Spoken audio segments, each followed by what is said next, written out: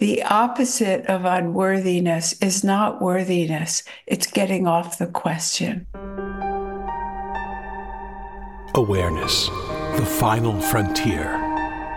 These are the explorations of Jonathan Robinson and Brian Tom O'Connor. Their continuing mission, to discover fresh new paths to the mystery within, to seek out new joys and new methods of awakening, to boldly go into the heart of expanded consciousness. This is Awareness Explorers.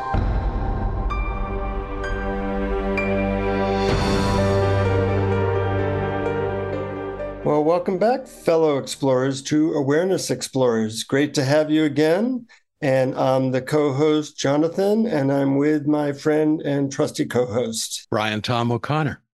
And Brian, we have someone that you're a big fan of, and I barely know, Rosalyn Rourke. And, well, anything you want to share about Rosalyn before I say her bio? Well, we'll get into it, except that I really loved her book, When Wisdom Arrives, which I just read. So we'll talk all about that, and I'm really looking forward to that. Great. And she just gave us many compliments about the podcast, so she's obviously a very intelligent woman.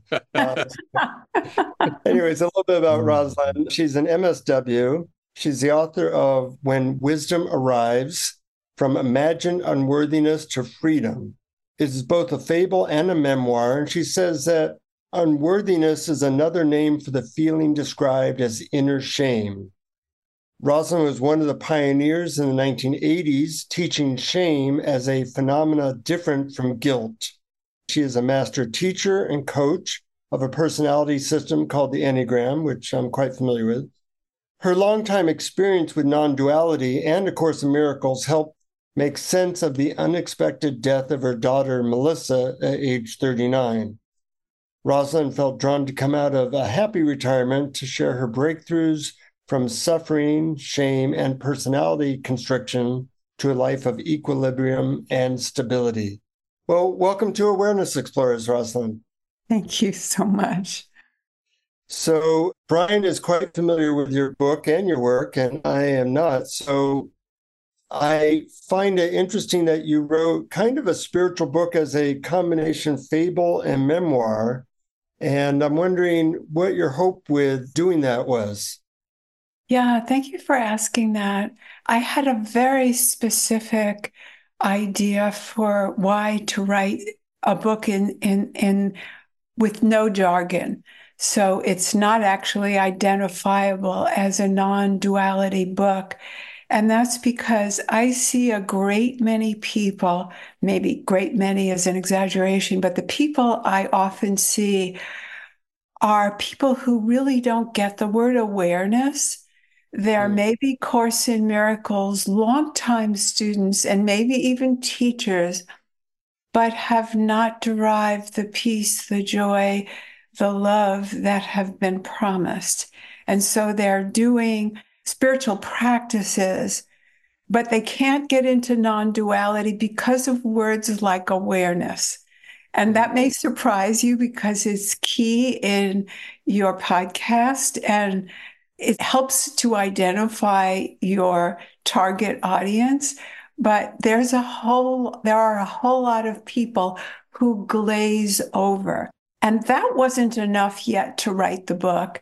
But then when I was in a writing community that happened also to be very spiritual, but kind of generic spirituality, meditation, believe in the universe, just kind of general spiritual ideas, but not a particular path, they would glaze over when I said no on non-duality. Even if I said not to, that didn't make it. It was like there was a hypnosis on certain words that didn't help people get past. And so I just had a strong desire to see if I could explain the things that have meant so much to me in my experience of freedom, if you will, that there really aren't words of letting go the suffering without using any of those words.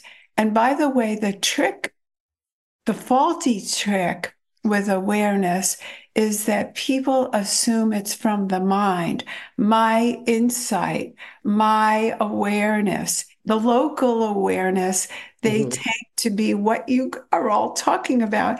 So they're so confused. I mean, it might be a small section of society, but I see them, they find me. And Mhm. so, I probably was there too because I learned about non-duality in 1995 with Ramesh Balsekar in India. And I mean, I loved it because it helped the hurt a little bit. But I couldn't really use it because of the dual world and the Course in Miracles saying choose again. And it's just my mind was scrambled between paths. So that's kind of a long answer, but it's a heartfelt one. Yeah. I'm glad you said all that because, when Brian and I are kind of gone down the rabbit hole and a lot of our listeners too, and we forget that we are using jargon that isn't necessarily meaningful to a large section of humanity. And we thought of calling this inner explorers, but we obviously talk a lot about awareness. And everybody needs different terms to touch them that feel real to them. I often use the term more tapping into more peace, love, and joy, Mhm. because everybody can kind of relate to at least what that is referring to. Whereas Mhm. with awareness, that means something to a few people, but not the average person walking down the street. So I congratulate you for doing that. And Well, I'll I'll go out on a limb and say that recently I am really searching for new words that don't bring up a polarity because you're right. People are attracted to peace, love, and joy. And so that's a great motivator. But it also brings up the opposites for them, and then they're back in it. And that's one of the things I love about your podcast is that it's also deeply psychological, smartly psychological, I think. But yet, so words I'm liking right now are words like isness. It doesn't attract anyone. Nobody wants to know about the isness. oh But baby, I just love your isness. Yeah, you don't get right. But yet it has the neutrality of no opposite. And aren't we all tired of going between the polarities? We find the peace, love, and joy, and then we're back in it, in the suffering or the whatever the opposite of those words are for each of us.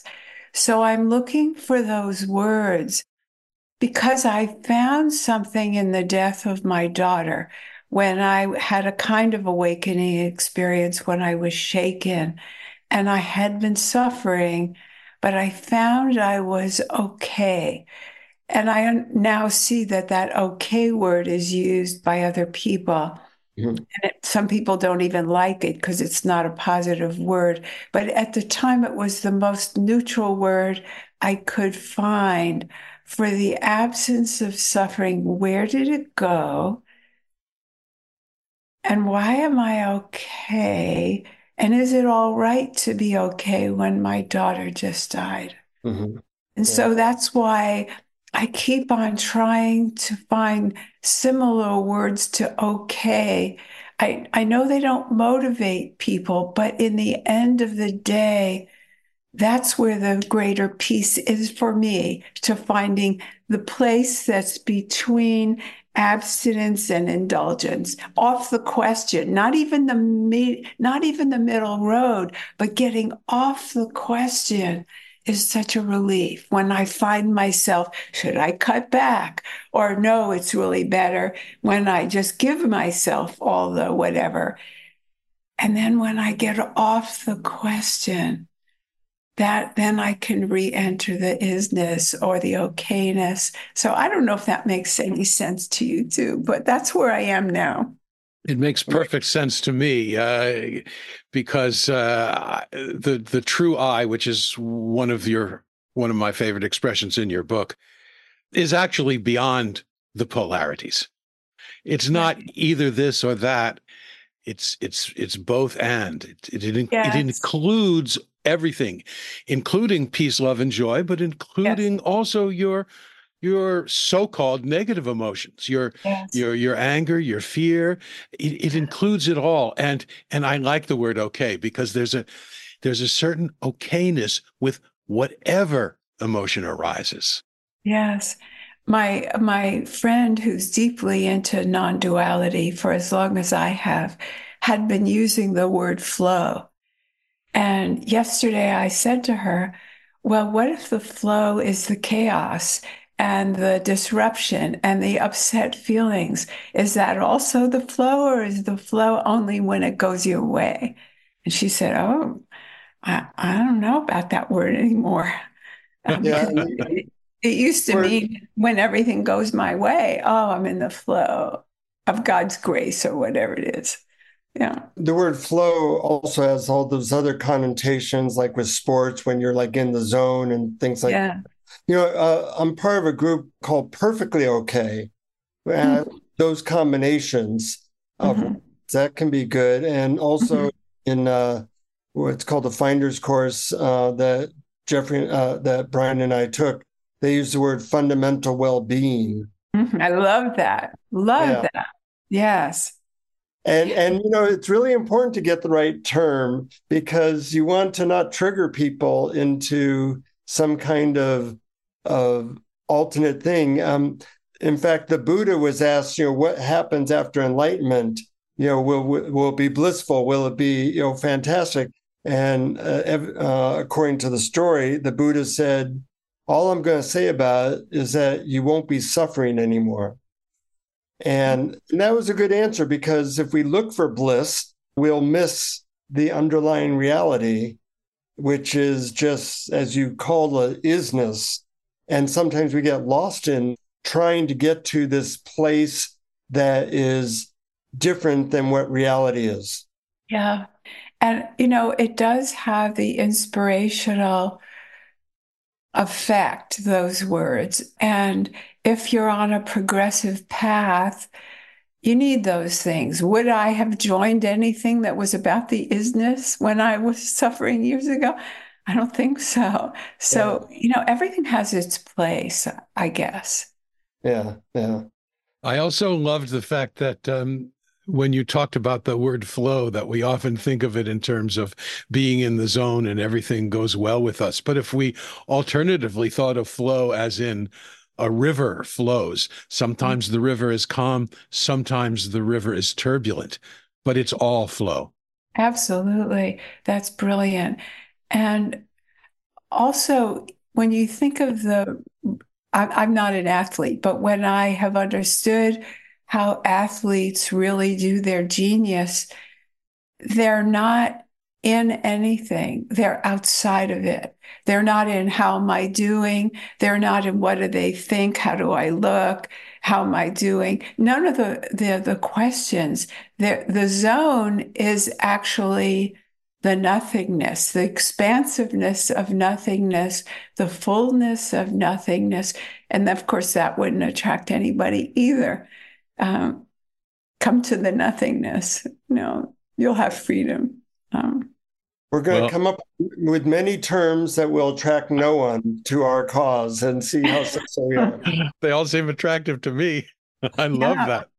yeah. And at a certain point, we actually need words like that. They fill us, the emptiness, because we know that that's a new place, if you will, a place that's always been there but been unrecognized.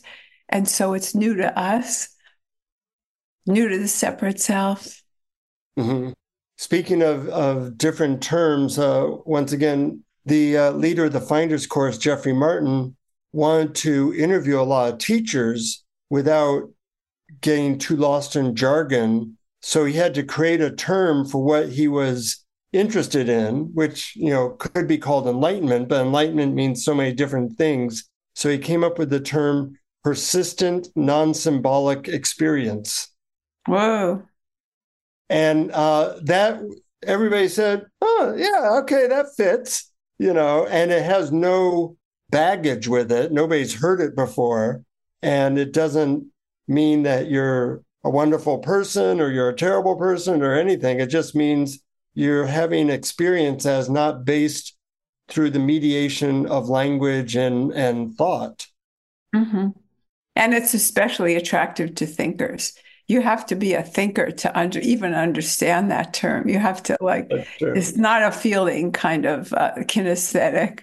Yeah. It's cerebral. It is neutral. He achieved what he wanted, but it's very a thinker type person on the Enneagram. It's a mental type, cerebral Yes. expression. And I found the thorniest people, or the people that I've spoken to about it, who have the hardest time grasping all of this, are the people who want to analyze everything, like I used to be, who really are smart and intelligent and have used their brains successfully.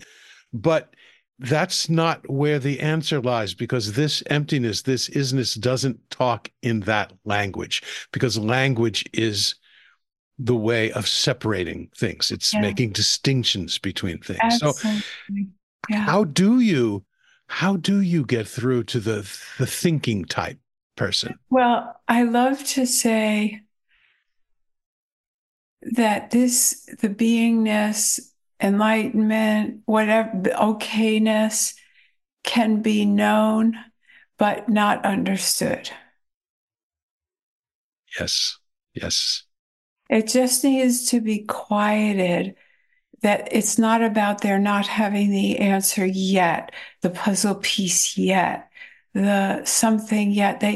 The mind just has to be told, you'll have your job, you can be an assistant, you can work in the world, and now there's something else for you that it's not possible to do, just so that they stop trying. Mhm. And then offer something very, very basic emotional that they can do. Because remember, most of us are distorted. And if we're thinker types, we're overly developed there. So we're probably in kindergarten in the emotional arena. If you want a thinking type to answer about their feeling, you would say best, could you think about this feeling and get back to me about how you feel? Hmm. Because there's anxiety about feelings. They know they're not good at it.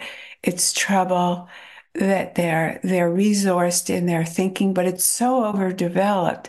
And in this world, there's just not enough mind to get there. It's not possible. So I have found it helpful for a short period just to get in there with a meditation or a story, or to speak to the person from my beingness to their beingness and bypass the mind. It only works a short time to say something like that, because the mind will come back. But in the meantime, they've had an experience. And then I remind them of the experience because there's a tendency of the mind to then minimize, oh, well, that was a nice experience, or that was a nice meditation, and not make it real or as important as the mind. And so to see that that's the strategy, that's actually a part, uh, keeping it away from beingness, using your IFS language. Yeah. Well, you bring up the point, Rosalind, that there's different types of people, and you're a teacher of the Enneagram.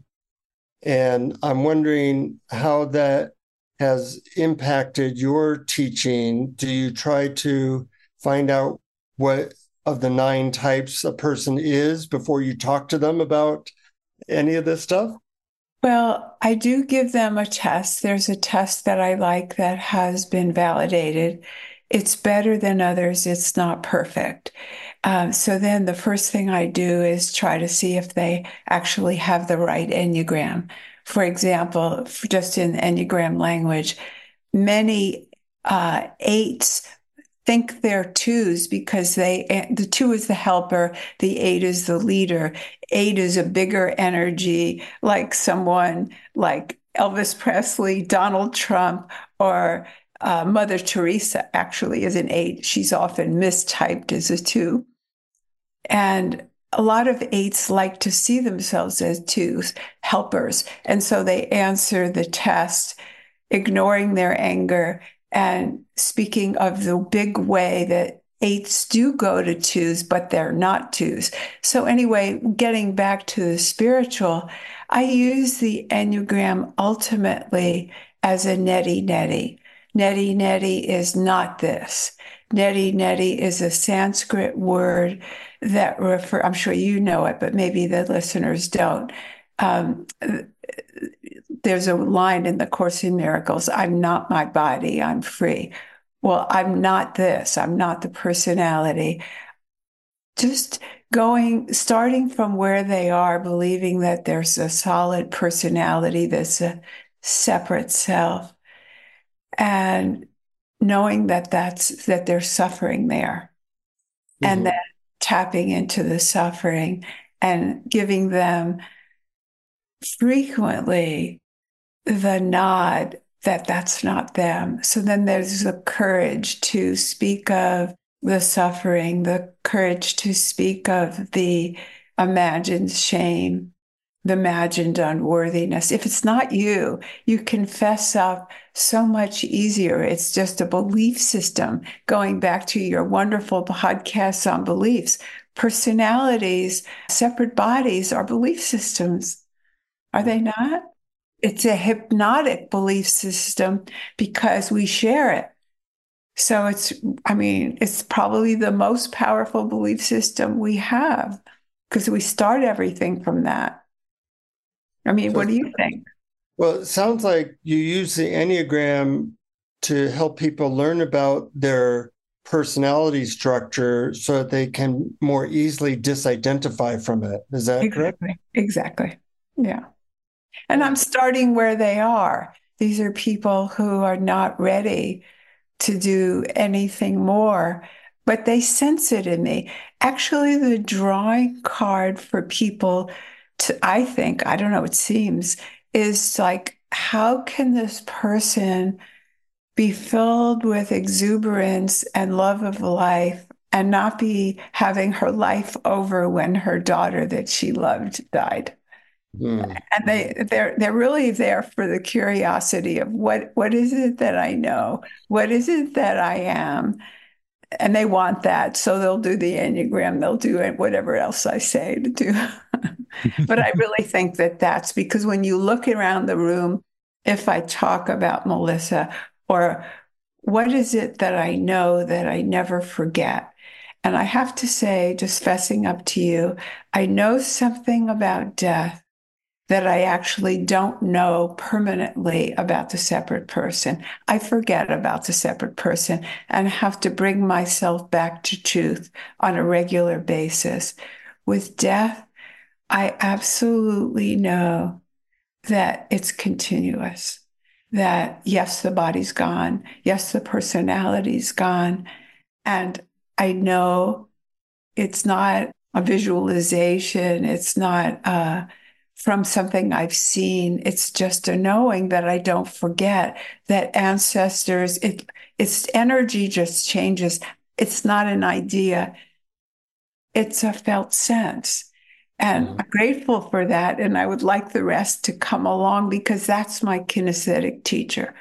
It's like I know the rest I can know as well as I know that, where I rest in it. It's like Santa Claus. If you believed in Santa Claus and then saw that there was no Santa Claus, you would never have to remind yourself, right? Mm-hmm. You wouldn't have to go, oh, there's a Santa Claus, there's no Santa Claus, there's no, it's that. It's like knowing life is continuous. And that's very reassuring to a separate self. Mm-hmm. Mm-hmm. So, in other words, the analogy of seeing through the myth of Santa Claus would be seeing through the identification with the temporary parts of our being, our bodies, our personalities. Is that it? That's it. And then that's what brings up the isness, because the isness is an invitation to life, however extends. It brings up that word. Life is another good word. People don't fight with the word life. Maybe I'll bring that up in the meditation.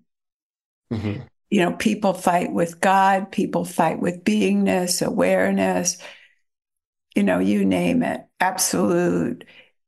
But life, our connection to life, we know that. We just know that. We know we're alive. We don't have to check with our brains. We don't have to check our pulse, our heartbeat. We know we're alive. We just don't know what it means or its impact. But I find that another solid word that people don't fight with and they understand. Mm-hmm. I would imagine that you sometimes get asked about practices to help people know the isness. And I'm wondering if you do recommend practices, and if so, are they different for different people on the Enneagram, different, personality types? So I love that question. Thank you for that question. I'm a great proponent of giving up practices unless you love them. If you do the practice to get somewhere, I ask you to look at where you're wanting to go. Look at that longing. Look at how you're trying to better yourself. The offering that goes with isness, which I'll bring up in the meditation, is a little image that I share with the people I work with. It's actually, I think it might be on page 33 of the book, somewhere close to that. It's a calling card that the wisdom character holds, and it's a picture of a tug of war. So imagine a scrunched up face with someone who's holding a tug of war. And part of the story is if you give up your side of whatever the fight is, whatever the struggle is. And so I would like to bring that up in the meditation, everybody to find what it is that they struggle with, because it's usually one or two topics. If the topic is unworthiness, then you might go over your partner and your child and your work and your money, but it's really about the unworthiness. But many people actually just loop over this same subject, their bodies, what they did wrong, recriminations from the past, you name it, but it's usually looping the same topics Mm-hmm. or the same themes. So the other thing, so these are like tools in their pocketbook that I have found to be enormously helpful. And another one, this originated from Pia Malady. She's a little bit older, I think, than you two guys. I'm not quite sure of your ages, but she was around in the late 70s in the codependent movement. And she came up with the seven feelings, and I have tweaked them. But what I love about them is I ask people to interview yourself and say, is there any joy? Is there any pain? If there's any, you get to have the bigger word because we can work with bigger words. We can't work with, I have a little frustration. I'm a little bit anxious. I'm a little bit out of sorts. I mean, what can you do with those kinds of words that we use with ourselves? But if someone says, I'm frustrated, okay, you're frustrated. Is there any anger in frustration? Yeah. And I find that in interviewing yourself, especially with the intent of using a calmer voice, and I'll go through all the feelings in a minute, but with a calmer voice, you're giving yourself a pause that you would not be taking when you're upset. I think I've never been able to use it when people say take a pause. No, that's like telling me to relax when I'm upset. That's another judgment I don't need anymore, right? So the seven feelings that she came up with that are bigger than most of us like to admit are joy, pain, and they go in pairs very brilliantly. Joy, pain, anger, fear. She called it guilt, shame. I call it perceived mistakes and imagined unworthiness. And then she put in there lust, and I put lust for life. And I added an eighth, which is presence, because the people that I see can agree that they would like to be present.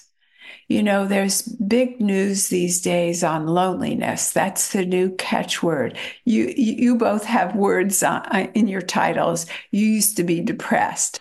I think loneliness is the new word for depression, but it's a great word because people are able to admit they have it more easily than we were able to admit depression. And I think from studying in an unscientific way, the people who are online saying that they're lonely have not looked at what they're bringing to the table first, their feelings, because connectedness is an inner experience. You can feel lonely in a group of people if you're shaming yourself, if you're hating this person, judging, right? You will, I guarantee you won't feel good if you're doing that. And so the outward steps of connection that the Surgeon General is promoting, and it's on TV shows about what you can do if you move to a community and you're feeling lonely. And interestingly, it's the college graduates, it's the young people that are the most lonely, apparently. Mhm. But it's this inner work. So seeing what you're dealing with, then you have the pause and dropping your side of the rope. It's a direct experience of right now because it brings you into the now. We can do it in the meditation, but the as far as practices, I don't call them practices. They are essential in a toolbox, but you could call them practices. Checking in with your feeling, and that kind of covers the parts thing without the detail. I find that the mental types on the Enneagram love IFS. They can get going on the parts and elaborate on those details. And just get lost. You're smiling, Brian. Are you picking up some of that? Yeah, absolutely. I've experienced it. I've seen it in others and in myself. Yeah. But admitting to a feeling brings you into the now. And then surprisingly, we'll see if it works for you all and for your audience. But I like to use that method that we use in eye movement, which is and we do it in other trauma work, rating the feeling. So, rating your situation 1 to 10, how upset are you? And then we'll do the meditation and come back to it and see, is it any different? Are you having a direct experience without using your brain and without doing anything? And Mhm. that's what I try to build on. Wow, that's wonderful. A lot of wisdom there, and that brings me to a question. Also, Jonathan asked about techniques. So I wanted to circle back a little bit to your book, When Wisdom Arrives, which starts with a fable about a young woman named Jem who has a conversation with someone whom you call wisdom. And she learns to connect to her true I, that you call it the deeper, gentler part of all of us. But in it, you also talk about what you call the protocol, which is if it's hurtful, don't touch it. And I found that to be such a wonderful crystallization. I was wondering if you might expand on that a little.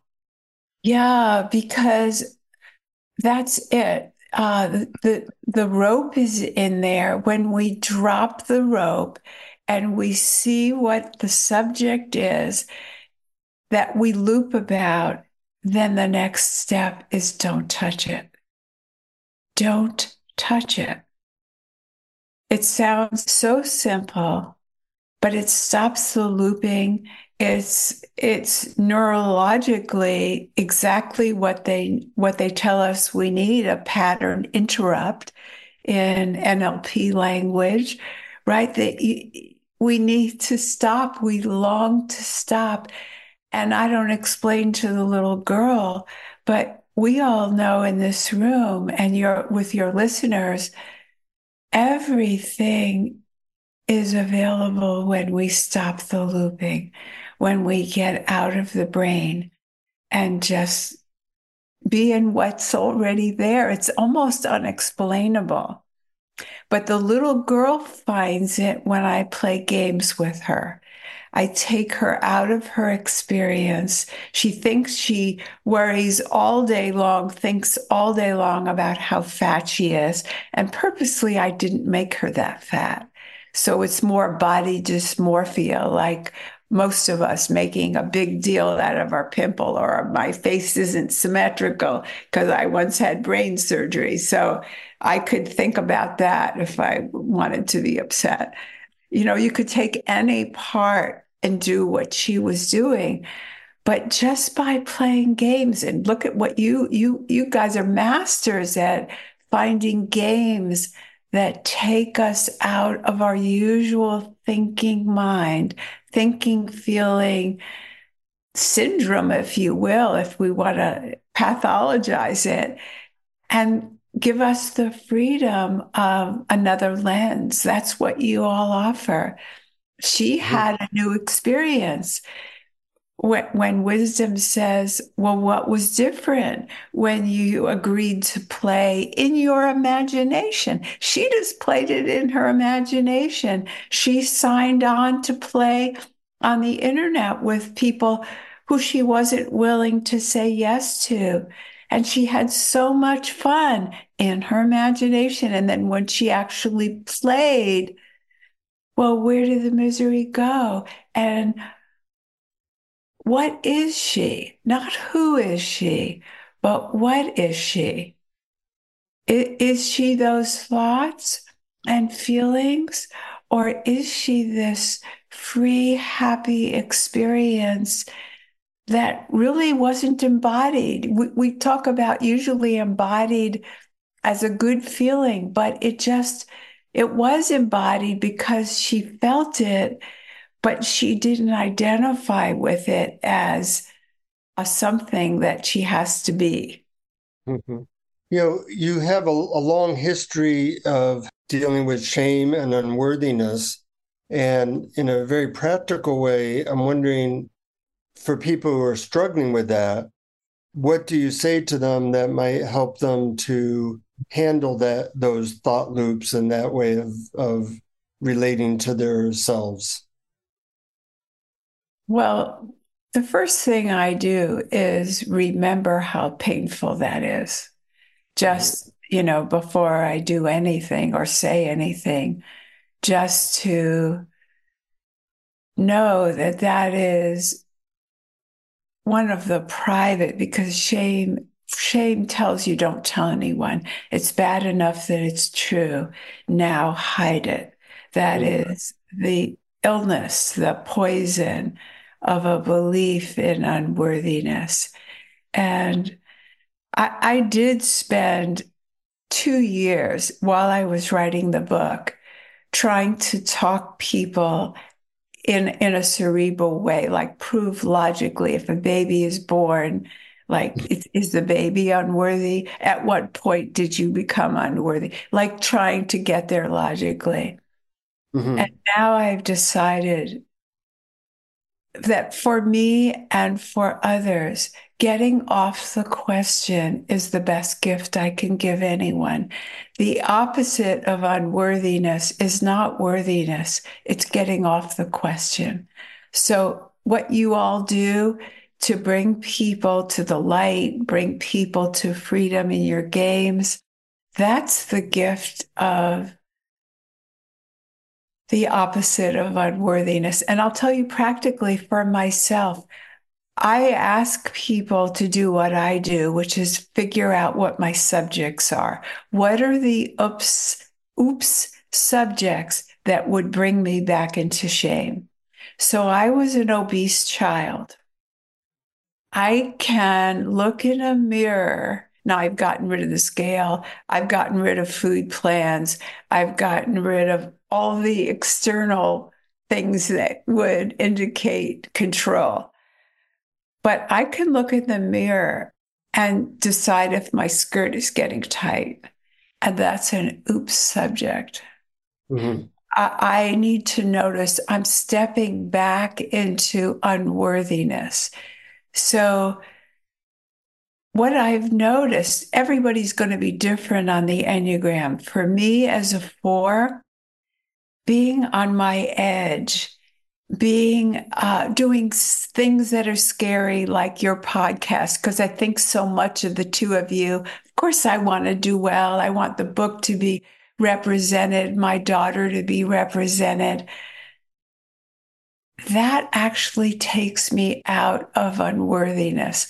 Unworthiness is a small, separate self feeling. Mm-hmm.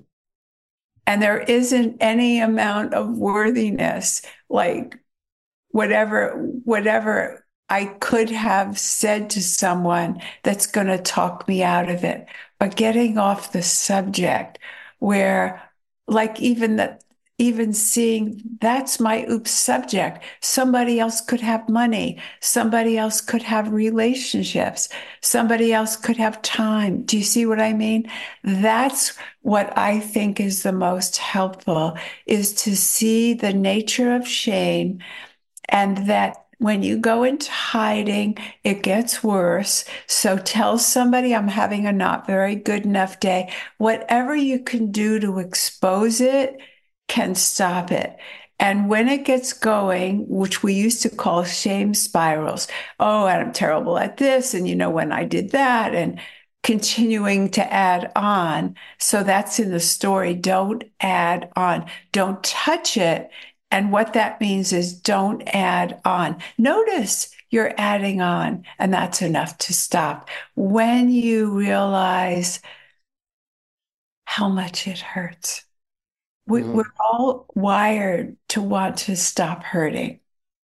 Yes, there are those dynamics that make you believe that if you hurt enough, we've been taught this, if you've been punished enough, then you'll be better. We have that idea in us somewhere.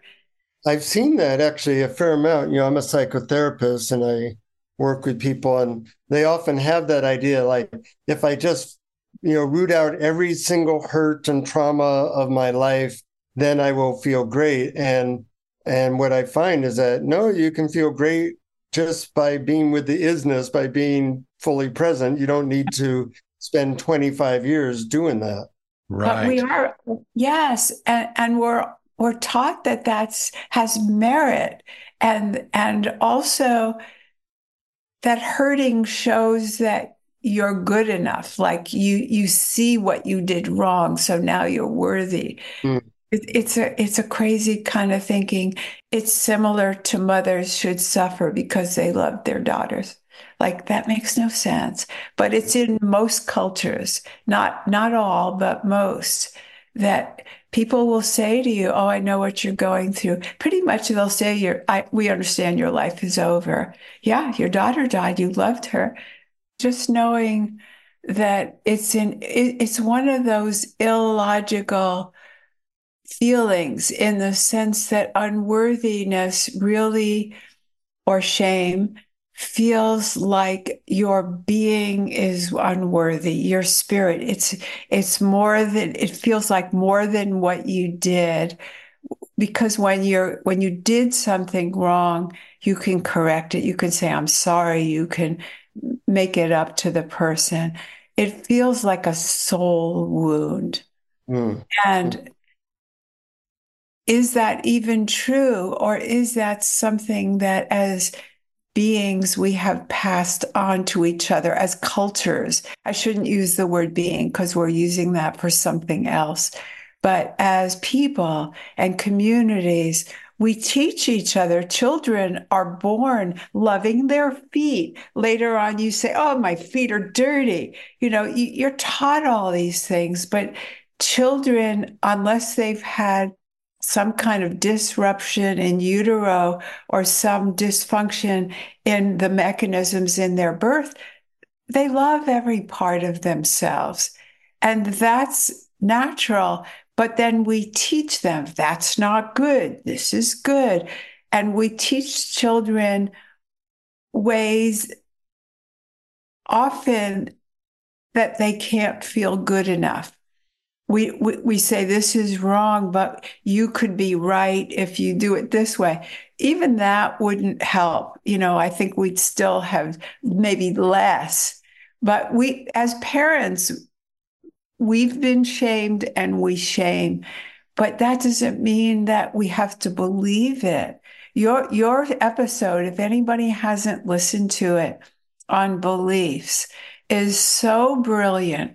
And it's a great starting point because shame is a belief. It's a feeling that's based on a belief that's in a belief system. Mm-hmm. And yeah. And the acronym for belief system is BS. Perfect. Yes, yes. So knowing that you're having an illogical, untrue feeling is a great motivator for some people. The minute I woke up to that I was okay and Melissa had still died, the next thought was, do I dare tell anyone that I'm okay? Really? Yeah. I mean, could you believe that I'm thinking at that moment? Like, and then I realized, well, it's not true. And so much of my Enneagram and who I've been in life is about truth and authenticity. I can't pretend I'm suffering if I'm okay. I can't. And I shouldn't then. I need to be, even if people shun me, and I actually expected it could happen, even if people shun me, I still have to say it because it's not true.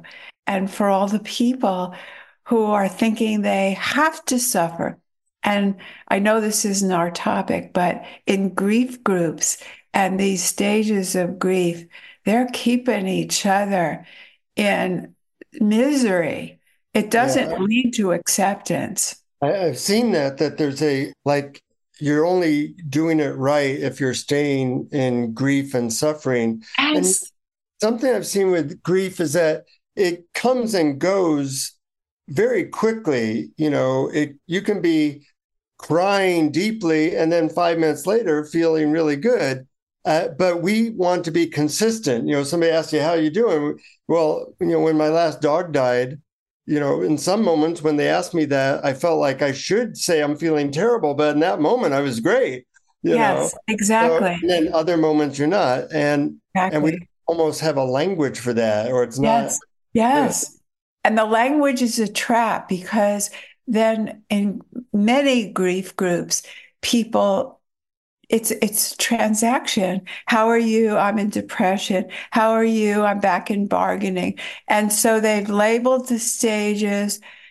Everybody's different, and I don't want to make anybody sound wrong, but there is another way, and acceptance can happen right now. You don't have to be in stages. You can have a feeling. It's almost Melissa's anniversary. There are feelings, but I don't need to label them as a stage. Hmm. Yeah. Melissa's That my can get daughter. you, that can get you stuck. Yeah, yeah. And it's again that identification. Hmm. the isness, and the isness doesn't care. The isness doesn't have judgments. You can just have a feeling. Isness doesn't care. Mm-hmm. Such a relief. At first, not being a separate self, especially if you've had a lot of shame like me, it feels like a loss because you are looking to be good enough. So you're not anyone separate. Oh, it doesn't feel good. But after a while, oh, that's just a relief not to be that person. Yeah. Yes, relief. That's actually one of my favorite words, because it's true. It's actually effortful to keep the illusion of separateness. We don't Yes, realize that, but it's such a yes, relief when it's ah. Mm-hmm. yes, yes. And whatever is happening is the part of the isness. So that doesn't need to be judged either. And you're not the arbiter. You're just one of the alive things right now. You're going along for the ride. Yeah. Is there anything that we miss asking you that you would like to attend to or say? I don't know. Brian, did we miss anything from the book? Actually, there's one thing that really that I loved, in When Wisdom Arrives. You wrote, "The true I has no agenda except to be and fulfill our unique expression of life." And this is such an elegant way of framing the paradox of the universal self of non-duality and the individual with its unique gifts. Because many people think that to be oneness or to embody non-duality, they deny the human and its own uniqueness. Mhm. Yeah. I love that. I'm surprised I wrote that. It sounds so good. I forget my own words, but yeah, the uniqueness is so important. And people have still these legacies of the word enlightenment where they think it's a kumbaya, and that means you're never angry or you're never reject. And there was a person who wanted to work with me, and everything in my body, I've never had this feeling like, no, no, I'm not the person for you. It wasn't rational. It was just no. And so I went with it. And the feedback I got later, just hearing what she went through, I was not the person for her. What she was expressing she needed was not me. And she gets to be her in this world. I get to be me, and maybe we're not a match. And that was the most enlightened thing I could do, was to say no. And yet Mhm. that doesn't look loving. It doesn't look, and I told her what I thought she needed. And it turns, I don't know if she found it. I think she did, but I've continued to know what I would say is she clearly does not want to hear. And there's Mhm. just one thing left on the book that you made me think of. I'm not sure why. At the end of the book, and the girl is saying goodbye to the wisdom character, and she says, I can remember what hurt, but that's what you came here for. I'm not going to bring that all up again. I know I could. And that's all of us. How often do we ask ourselves, do I need to be going over this? Where did it land the last time? Is this really a new version? We tell ourselves we're going to figure it out this time, but it's really the same old version. And the don't touch it and don't add to it gives us that space that we wouldn't be willing to take from our looping thoughts into that isness, into our beingness, into what exists that's not separate. That's well said. And when I find myself looping, I have a very simple way of getting out of it. And that is I say to myself, blah, blah, blah. That's wonderful. I love that. That's just as Great good. little technique. Maybe Anyway, I'll write a new book called Blah Blah and give you the That's um, wonderful. you have a meditation for us that we'd love to experience. And I look forward to hearing your approach to helping guiding people in this way. All right. So let's all start, if you would, by thinking of a recent time, could be this morning, could be whenever you're listening, to a recent time of upset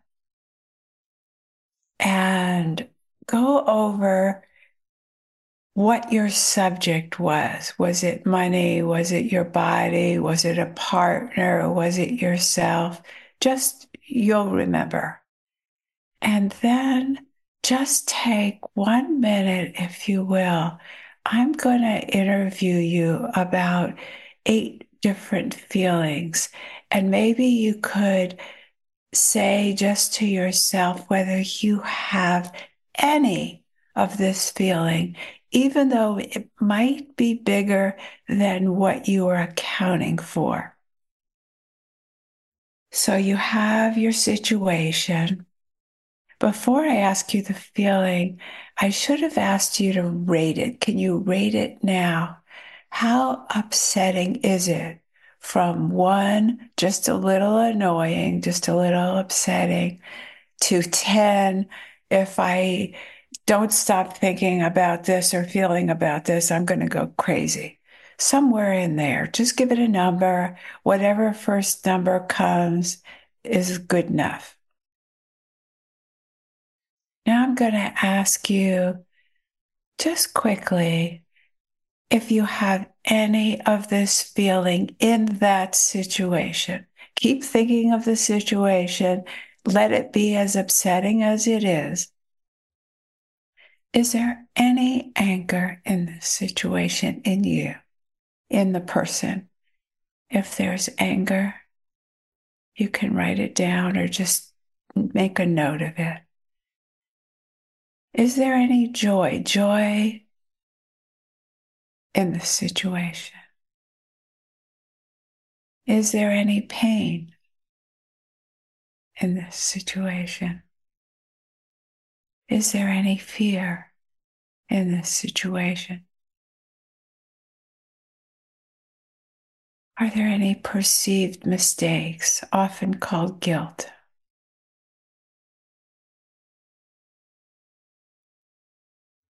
Is there any imagined unworthiness, often called shame? Is there any lust or longing? Could be sexual, but it could be just wanting, like longing. And now see how present you are. Is there a lack of presence? Are you at least present to your feelings? If you're present to your feelings, now you're in the now. Just for this moment, you're in the now. That's great. Whatever you're feeling is great because you're in contact with your mind body. And using this in my life, even out of context to a meditation, I would reflect back to myself. Pain is happening. Anger is happening. Fear is happening. Whatever it is, imagined unworthiness. And notice I didn't say I am having, or I said it's happening because feelings come and go. So now, just for the sake of this beautiful chance we have together to be in meditation and have some extra minutes, take these feelings and put them in some kind of box. Just for a few minutes, you're going to come back to it. We're not getting rid of anything. We're just allowing whatever has happened in the last moment. I'm going to put them in a box near your heart. Could be anywhere, but for today, I'm saying near your heart. And now, before we do anything else, notice your posture and notice your breathing. We've just been in an upsetting situation in your mind and in your feelings. Are you contracted? Is your body upright or bent over? Where are your arms and where are your shoulders? Are they raised or lowered? Where are they? And now take your arms and put them out in front of you, all the way out in front of you, and feel your fingers wiggling around so you know the energy has gone out through your fingers. And now just imagine from your fingers, they're bouncing into the wall. And the wall is like your body. It's like your temporary room. And now with your energy, and you can put your arms down if they're getting tired, imagine the energy of life pushing through the walls. The walls of your room and your house are artificial. Life contains air that's inside and outside, and we might think it's different, but on the outside, it's the same air as the inside, the air of life, unless you have a purifier and so on. Now just breathe.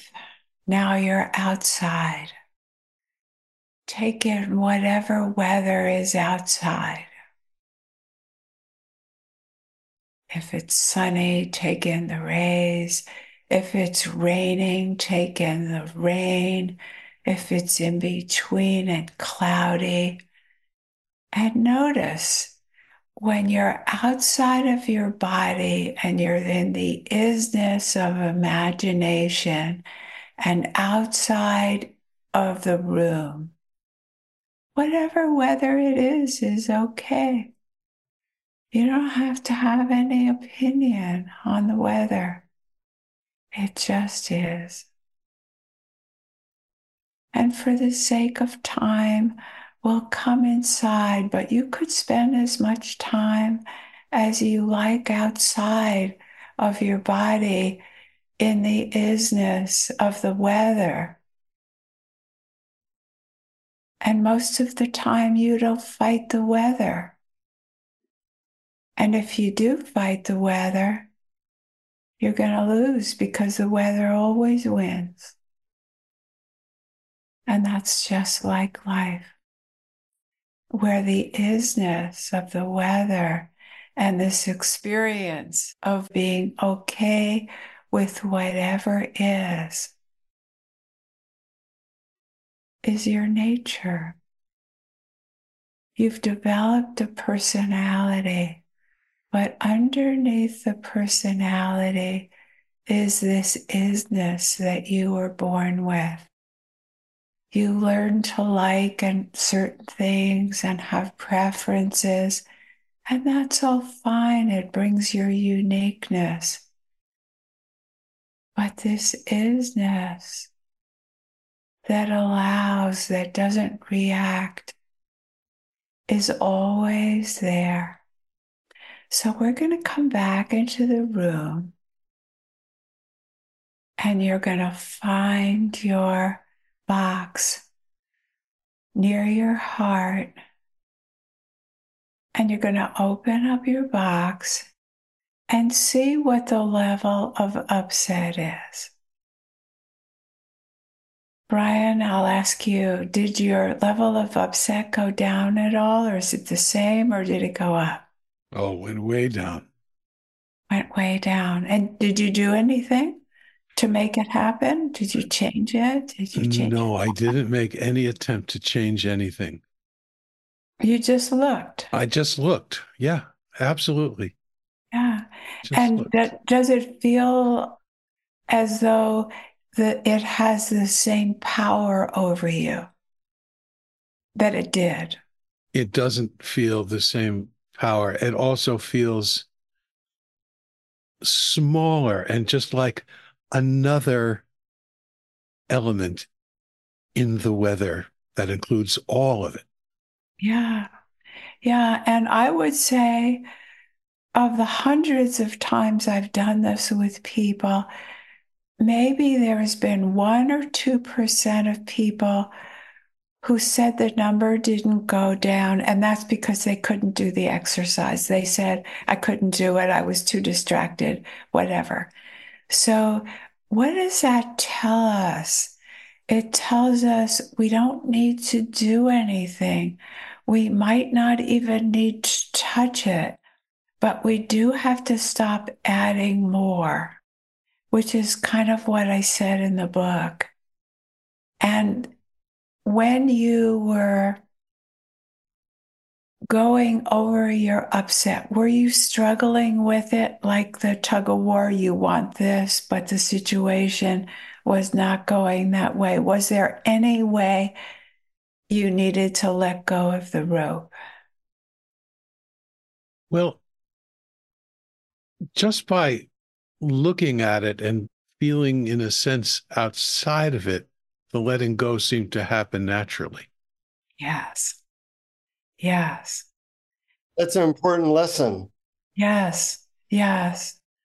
Yes, I watched you, Jonathan, and I wasn't sure you were actually doing the exercise. Were you doing it? I was. I sometimes do these exercises with eyes open That's good. because I want to bring these abilities into more of a waking, open eye Yes, I perspective. love that. I love that. And so, what was your experience of it? Well, it's very similar to Brian's. And the cutting edge for me is trying to do this while eyes open and even while engaged in activity. Yes, I see that, first you have to know that experience and then you have to bring it into daily life. absolutely. That's kind of what I'm Yes, seeing at this point. I love that. And when I do it with my eyes open, I play with expanding my vision. Do you do that too? I do. Yeah. Yeah, yeah. Uh-huh. And also, now I've forgotten because I've read both of your books at the same time. One of you suggests seeing out the way you do as a separate self, and then seeing from the eyes of the absolute. I think that's Brian's. Is that Brian's? Yeah. It rings a bell. Yeah. And I love that too. So these are those are really quick too. You can do those without a lot of time, and you can do what I have found is even doing this 1 minute and even interviewing yourself, what the feelings are, what's underneath that. If you just did that part, you're not fighting with it. You're just saying what it is. You're not minimizing. Minimizing keeps things going. I'm just a little frustrated. I'm not angry, just a little frustrated. You will be more angry and stay angry than by saying, ouch, I'm actually angry. That's enough to take care of it. So thank you for having me on. There's just been so much gratitude that I have felt toward both of you for just doing this and then including me. It's been wonderful. Well, we are very grateful too, because this has been really lovely, and I think that our listeners will benefit. And speaking of our listeners and your book, I just want to mention one thing. Your book has three wonderful parts. There's a fable, and then there's a memoir about your story, and then there's a question and answer section. And I recommend that you listeners, if you read Rosalyn's book, make sure to read all three because they might land differently for different people. Oh, thank you. That is so true.